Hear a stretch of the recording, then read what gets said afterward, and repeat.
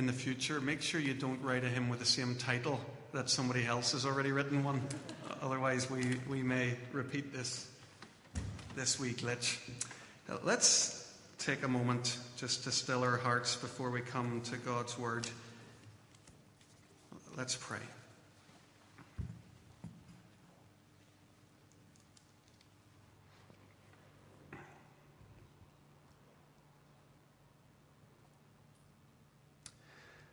Father God, we thank you that Jesus came into this world, that the Word became flesh. We thank you that Jesus called a group of very simple people, people every bit like us, and he taught them as his disciples how to live. Lord, we thank you this evening that ministry of Jesus didn't end when he returned to heaven. We thank you that ministry of Jesus is every bit as real today as it was back then. Lord, help us now as we come to your word to see that, to understand it. And Lord, we pray that our lives might be significantly changed as we come to this realization of just how close Jesus is, just how much his presence is here with us. So come and speak to us, we pray. Amen.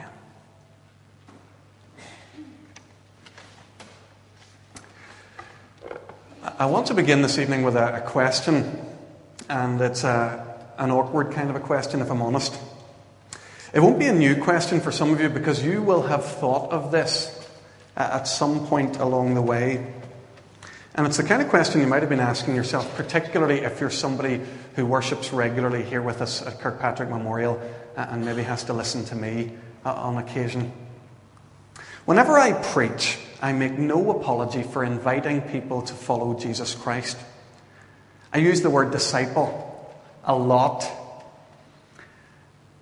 Time and again, I try to share with you this idea that we're learning from Jesus, that we're his apprentices, that we're somehow in a relationship where he is our master and we're his pupils. Now that's all very well, but this actually is where our problem arises. And the awkward question, I think, in relation to all of this is the how question. How do we follow Jesus? Whenever we read the Gospels and we read about disciples there, we read about a bunch of guys who were there to hear Jesus preaching, who saw his healings, who travelled with him along the roads and ate their meals with him. He was physically there with them. So there's something very immediate and concrete about that. Following Jesus meant, for them it actually meant signing up into his group and going off down the road with him. But what does it mean for us? So I'm back to this awkward question that I want to begin with this evening. How do you follow Jesus Christ in East Belfast in 2008? How can we follow Jesus when he isn't physically here? How does that actually work? It might sound like an awkward question at first, but I think in the long run it's a good question. And it's one that we definitely have to address. And I think it's one that will find its answer, not just this evening, but throughout the weeks ahead as we study together in the book of Acts. The book of Acts, as Fiona's already told us, it tells the story of the Jesus people after Jesus is physically gone from them. Of the four gospel writers, Luke's the only one who tells the story further. He keeps on going after Jesus returns to heaven. He's the one who tells the story of the apostles and the disciples in the next generation. And he tells it in such a way that it's not a new story. Okay? If you're entering into this series this evening and you're thinking, right, new book of the Bible, Acts of the Apostles, I'd encourage you immediately to rethink that. Think of this as Luke part 2. He's just continuing with his story because it's, in his view, it's the same story. He spends the first part of his story, the Gospel of Luke, dealing with about 30 years in time. That's 30 years during which Jesus was physically alive on this earth. And then the second story is going to deal with the next 30 years. It's the 30 years or so after Jesus returned to heaven. It's going to be 30 years of what happens in the community of Jesus after he's gone to heaven. Whenever we read Acts, we see that some incredible things that Jesus promised came true. At the Last Supper, and you can read this in some chapters there in John's Gospel, Jesus said something that I don't think I ever really believed. I think I'm getting to the point where I think I can believe him. He said this. He said, anyone who has faith in me will do what I've been doing. He'll even do greater things than these, because I'm going to the Father. Like, do you believe him? It's one of those hard ones. If you believe that, if you immediately ticked and said yes, I would say you're not taking that very seriously. You're not really taking seriously what Jesus is saying. He's saying that we're going to do the things that he did, and we're going to do more. It's a huge thing that he's saying. And then in his final prayer for these disciples, he makes that promise to them, and then he sort of places their lives in parallel with his. He prays to the Father, as you sent me into the world, I have sent them into the world. Jesus is placing his sending of his disciples, he's saying that somehow stands side by side with his own mission into the world. Do you see the scale of what Jesus promises his disciples? Well, we're going to discover just now this evening, but certainly in future weeks, how all of this came about in the book of Acts. Even if we didn't know that Acts was the second part of Luke's story, we'd soon pick it up from his own introduction. Look at the first couple of verses there. In my former book, Theophilus, I wrote about all that God began to do and teach, all about that Jesus began to do and teach until the day he was taken up to heaven. So he says he's written a previous book, and it's all about Jesus. Turn back with me to the opening chapter of Luke's Gospel, page 1025. Just very quickly. You'll see that he gives a similar introduction there. Luke chapter 1 on page 1025. Luke says there that many have undertaken to draw up an account of the things that have been fulfilled among us, just as they were handed down to us by those who from the first were eyewitnesses and servants of the word. Therefore, since I myself have carefully investigated everything from the beginning, it seemed good also to me to write an orderly account for you, most excellent Theophilus, so that you may know the certainty of the things you have been taught. So Luke says, listen, some other people have written about this as well, but I'm going to write an account for you, Theophilus, so that you know the reliability of what you've been taught. I want you to notice just one thing from both of those introductions to both volumes of Luke's story. Notice the name of the guy he's writing for. Theophilus. It's a Greek name, and it means friend of God. Now, there's a bit of debate among the scholars and the commentators about whether this is an actual person or whether it's a pseudonym. Whether Luke is writing to a different person or to a community of people, and he's just chosen to use this name. But all of that doesn't really matter very much for our purposes this evening. Luke is writing to a friend or a bunch of people who are friends of God. Folks, the only proper audience for a gospel about Jesus Christ is people who love God. People who want to be drawn towards God as they come to know his Son Jesus better. The only proper audience then for this next book, for Acts, again, is people who love God. This might seem a strange thing to say from somebody who's been a minister for quite a while and been preaching for quite a while. I think it's only beginning to dawn on me how transforming it can be to read the Gospels. To enter into them with a mindset where you say, right, I'm a disciple of Jesus Christ. I want to learn from everything I see him do and everything that I hear him say. I'm beginning to find that a very life-changing experience. And I hope you are occasionally too, as we study in Matthew's Gospel. And you see, whenever we come with an open mind and an open heart and a prayer saying, Father, show me your Son, teach me what he was like, and make me more like him, I think we're praying a prayer that God longs to answer. I think it's a very simple posture to take before God, and one that God honours if we can do that. Folks, I just think these times that we spend in the Gospels in particular can be a very precious time. Before I launch into chapter 1, I want you to notice just one more thing that confirms what we've been saying already. So back to Acts chapter 1. And this is the thing that Fiona picked up on her preparation this evening. Very, very well done, Fiona, to pick up on that. It's small, but it's so significant.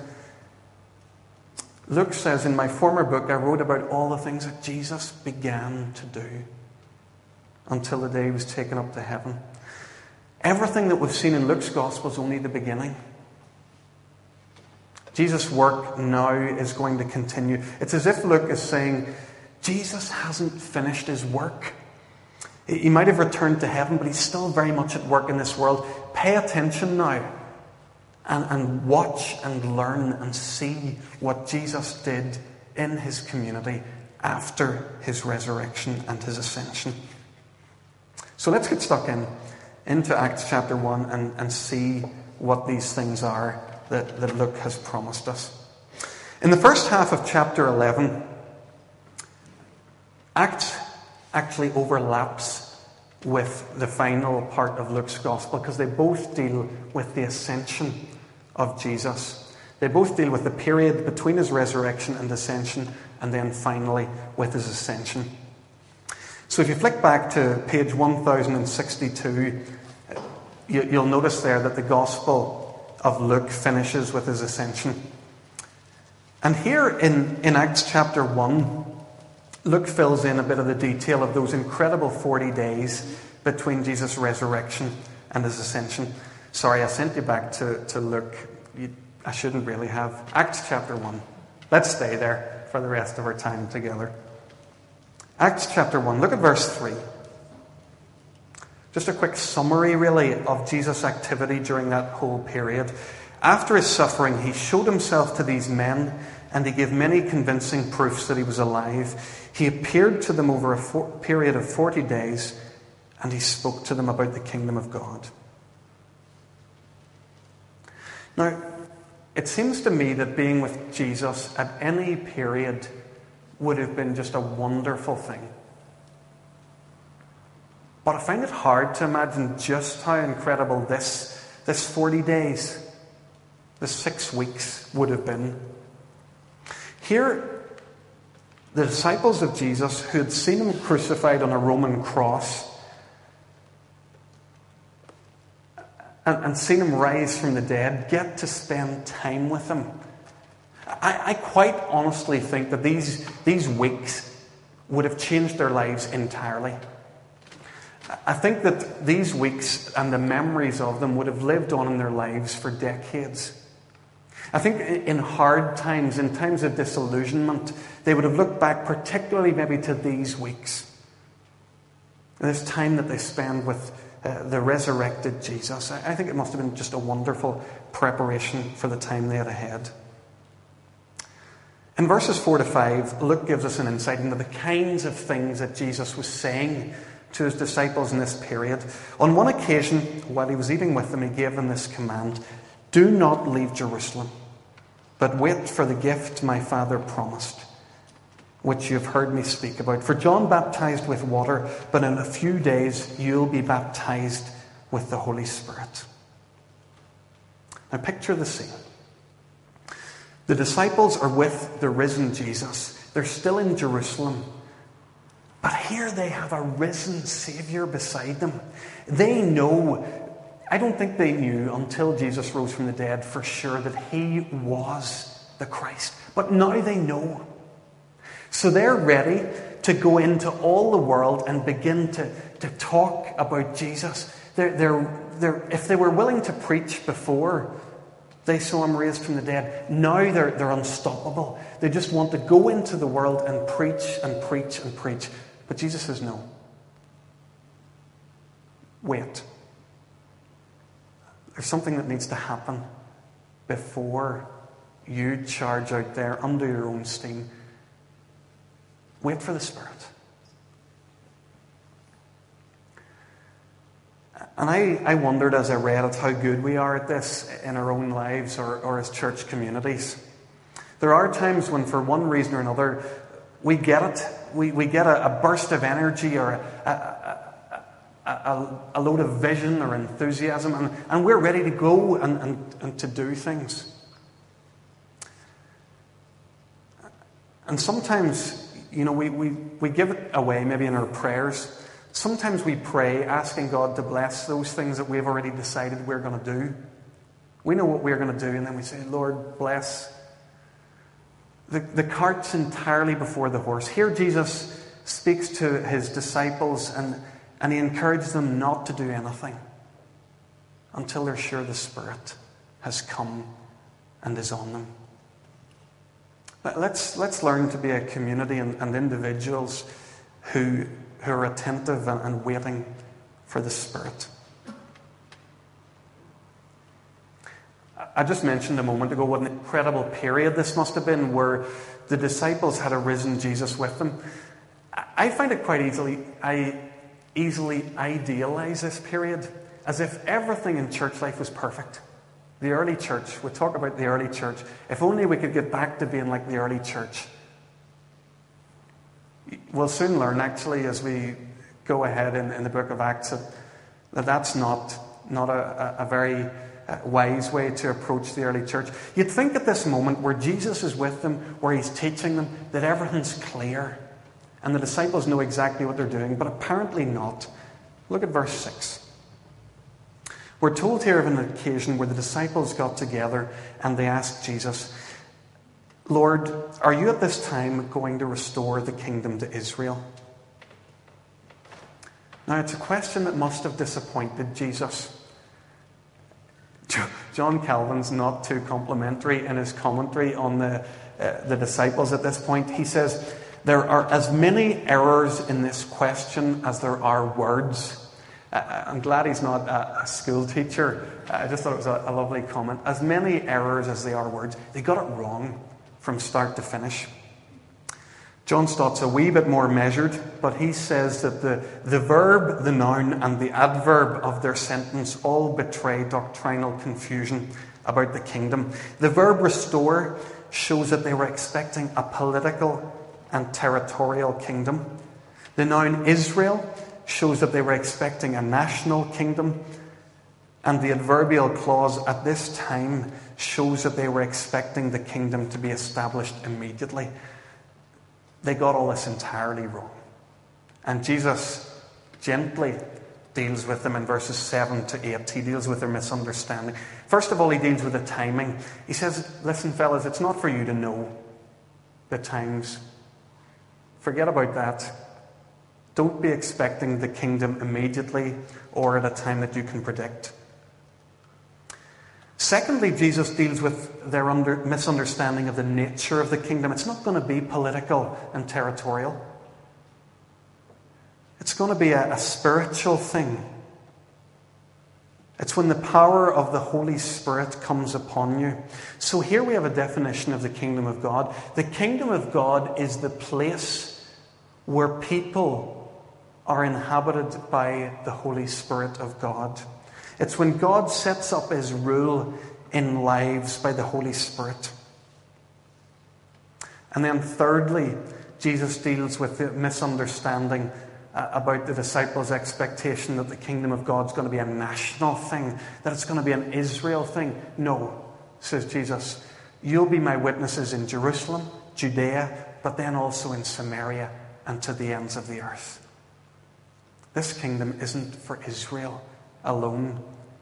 The kingdom here is going to spread throughout the entire world.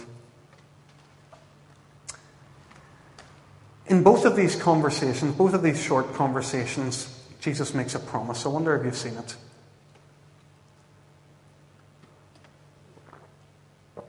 He promises them in verse 5 and in verse 8 that he will send the Holy Spirit, that he won't leave them alone.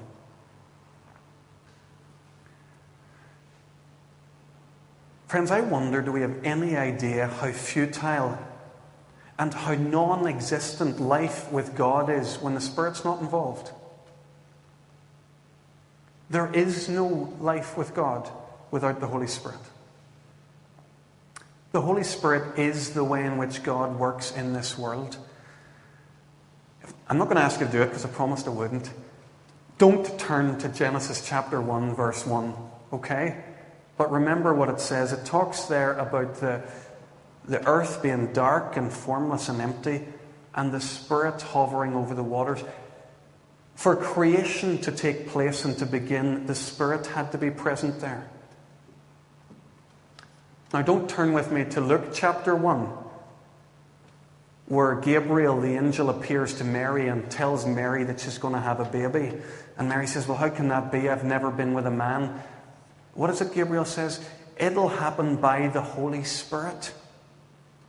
So there's no creation without the Holy Spirit. There's no Savior. There's no salvation without the Holy Spirit. And here we're being told that there's no community of Jesus' people until the Holy Spirit comes.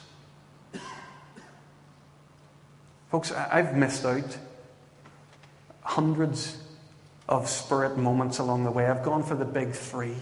The Spirit's there in creation, He's there in Christ, and He's there in Pentecost. The Spirit is the way in which God chooses to be present in this world. And what we're going to find now in the Acts, think about this for a moment. Because Jesus is physically gone, we're going to expect that we're going to see the Spirit more and more and more prevalent. And that's exactly what we find. In Luke's Gospel, he mentions the Holy Spirit 17 times. The Acts of the Apostles is about the same length, and yet the Spirit's mentioned 57 times. So the Spirit is really taking center stage here in the Acts of the Apostles. I'm calling it the Acts of the Apostles, but really we shouldn't. It's the Acts of the Holy Spirit. This is a book where the Holy Spirit comes to the fore. And what we're going to discover here is that the community of Jesus is able to do exactly the kind of things that Jesus did because the Spirit of Jesus is on them. They're able to preach with the same power and authority that Jesus did because the Spirit of Jesus is on them. They're going to pray prayers very much like the prayers that Jesus prayed because the Spirit of Jesus is in them and prompting them to pray those kinds of prayers. Folks, I think we have here the first and the crucial part of our awkward question that we set at the start of our time together. How do you follow Jesus Christ in East Belfast in 2006? How do you follow Jesus when He's not physically present? We follow Jesus in the way that He's provided for us, in the way that all others in the history of the church have done. We follow Jesus as His Spirit lives on in us. I was delighted when Fiona chose the Graham Kendrick song, We Believe, earlier in our service, because the opening line there of the second verse, we sing, we believe He sends His Spirit on His church with gifts of power. So let's be on the lookout as we study the book of Acts together for the Holy Spirit all over the place, all through. And let's increasingly be on the lookout for the presence of God's Spirit here, in our community, in these pews, in our conversations. We're going to spend just a much shorter period of time looking at the second half of the chapter and noticing how this new community of Jesus Christ began to live after his his ascension. Look with me at verses 12 onwards. The disciples, after Jesus ascends into heaven, they go back to an upper room, and we're told that the 11 remaining apostles, other than Judas, are there. We're told that there were also women and other followers of Jesus, his mother Mary and his brothers all present. Now, what are they going to do? What do you do when the master is gone? How are the disciples going to be disciples of Jesus Christ? Well, Luke tells us in verse 14, they all joined together constantly in prayer.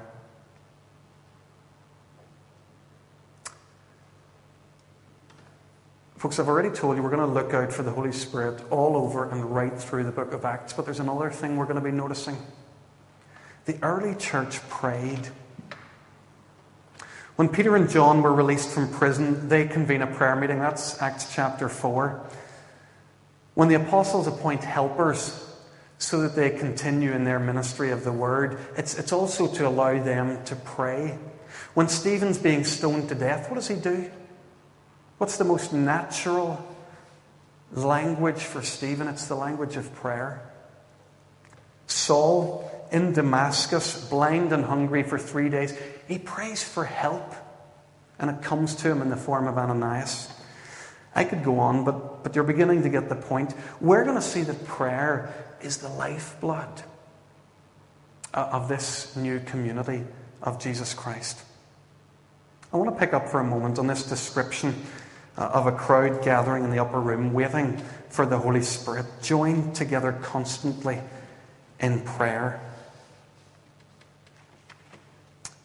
Eugene Peterson links the presence of the Spirit to prayer, and he does it like this. He says, if the Holy Spirit, God's way of being with us, working through us and speaking to us, is the way in which the continuity is maintained between the life of Jesus and the life of Jesus' community, then prayer is the primary way in which the community actively receives and participates in God's presence and God's working and God's speaking. Prayer is our way of being attentive to God, who is present to us in the Holy Spirit. Here's the second part of our answer. How do you follow Jesus Christ when he's not physically present with you? It's in prayer. God gives us his Spirit, and we receive the Spirit as we're open and we're prayerful.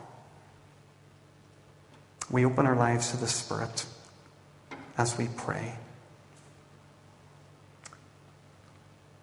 I don't want to spend an awful lot of time in the detail of the remainder of the chapter, but it seems to me that that whole incident that Luke records there is an example, actually. He wants to show us that prayer is happening in this early community.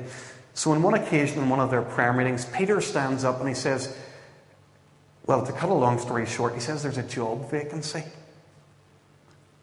There were 12 apostles, and now we're down to 11 because of Judas, his betrayal of Jesus, and his taking of his own life.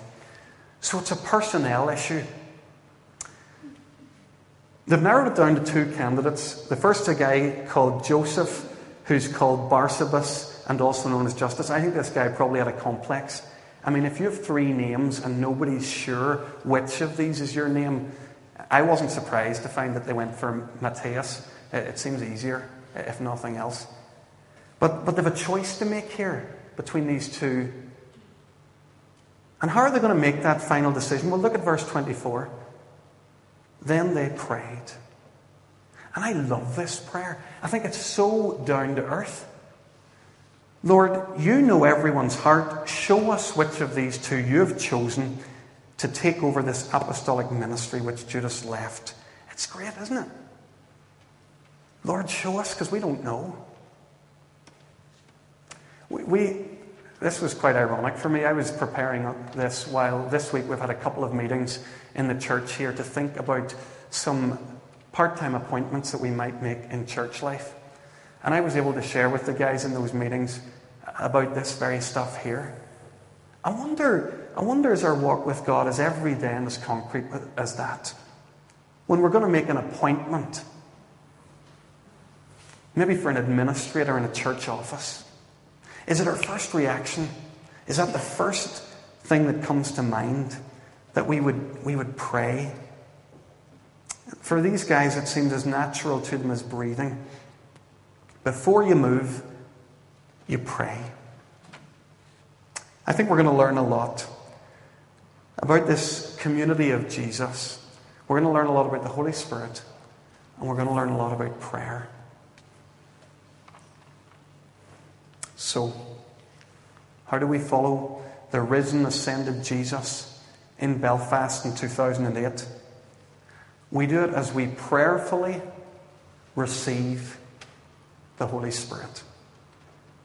Remember what Jesus said to his disciples. He said, you're going to do the same things and greater things after I go. You know, this phase that we live in isn't a second best. This is Jesus' plan for how he would reach and change the world. That we would live not with him physically beside us, but with his Spirit indwelling us. I wonder, could we catch a vision for that? That having the Spirit in us is not even the same as having Jesus beside us, it's better. I wonder, could we? Let's pray.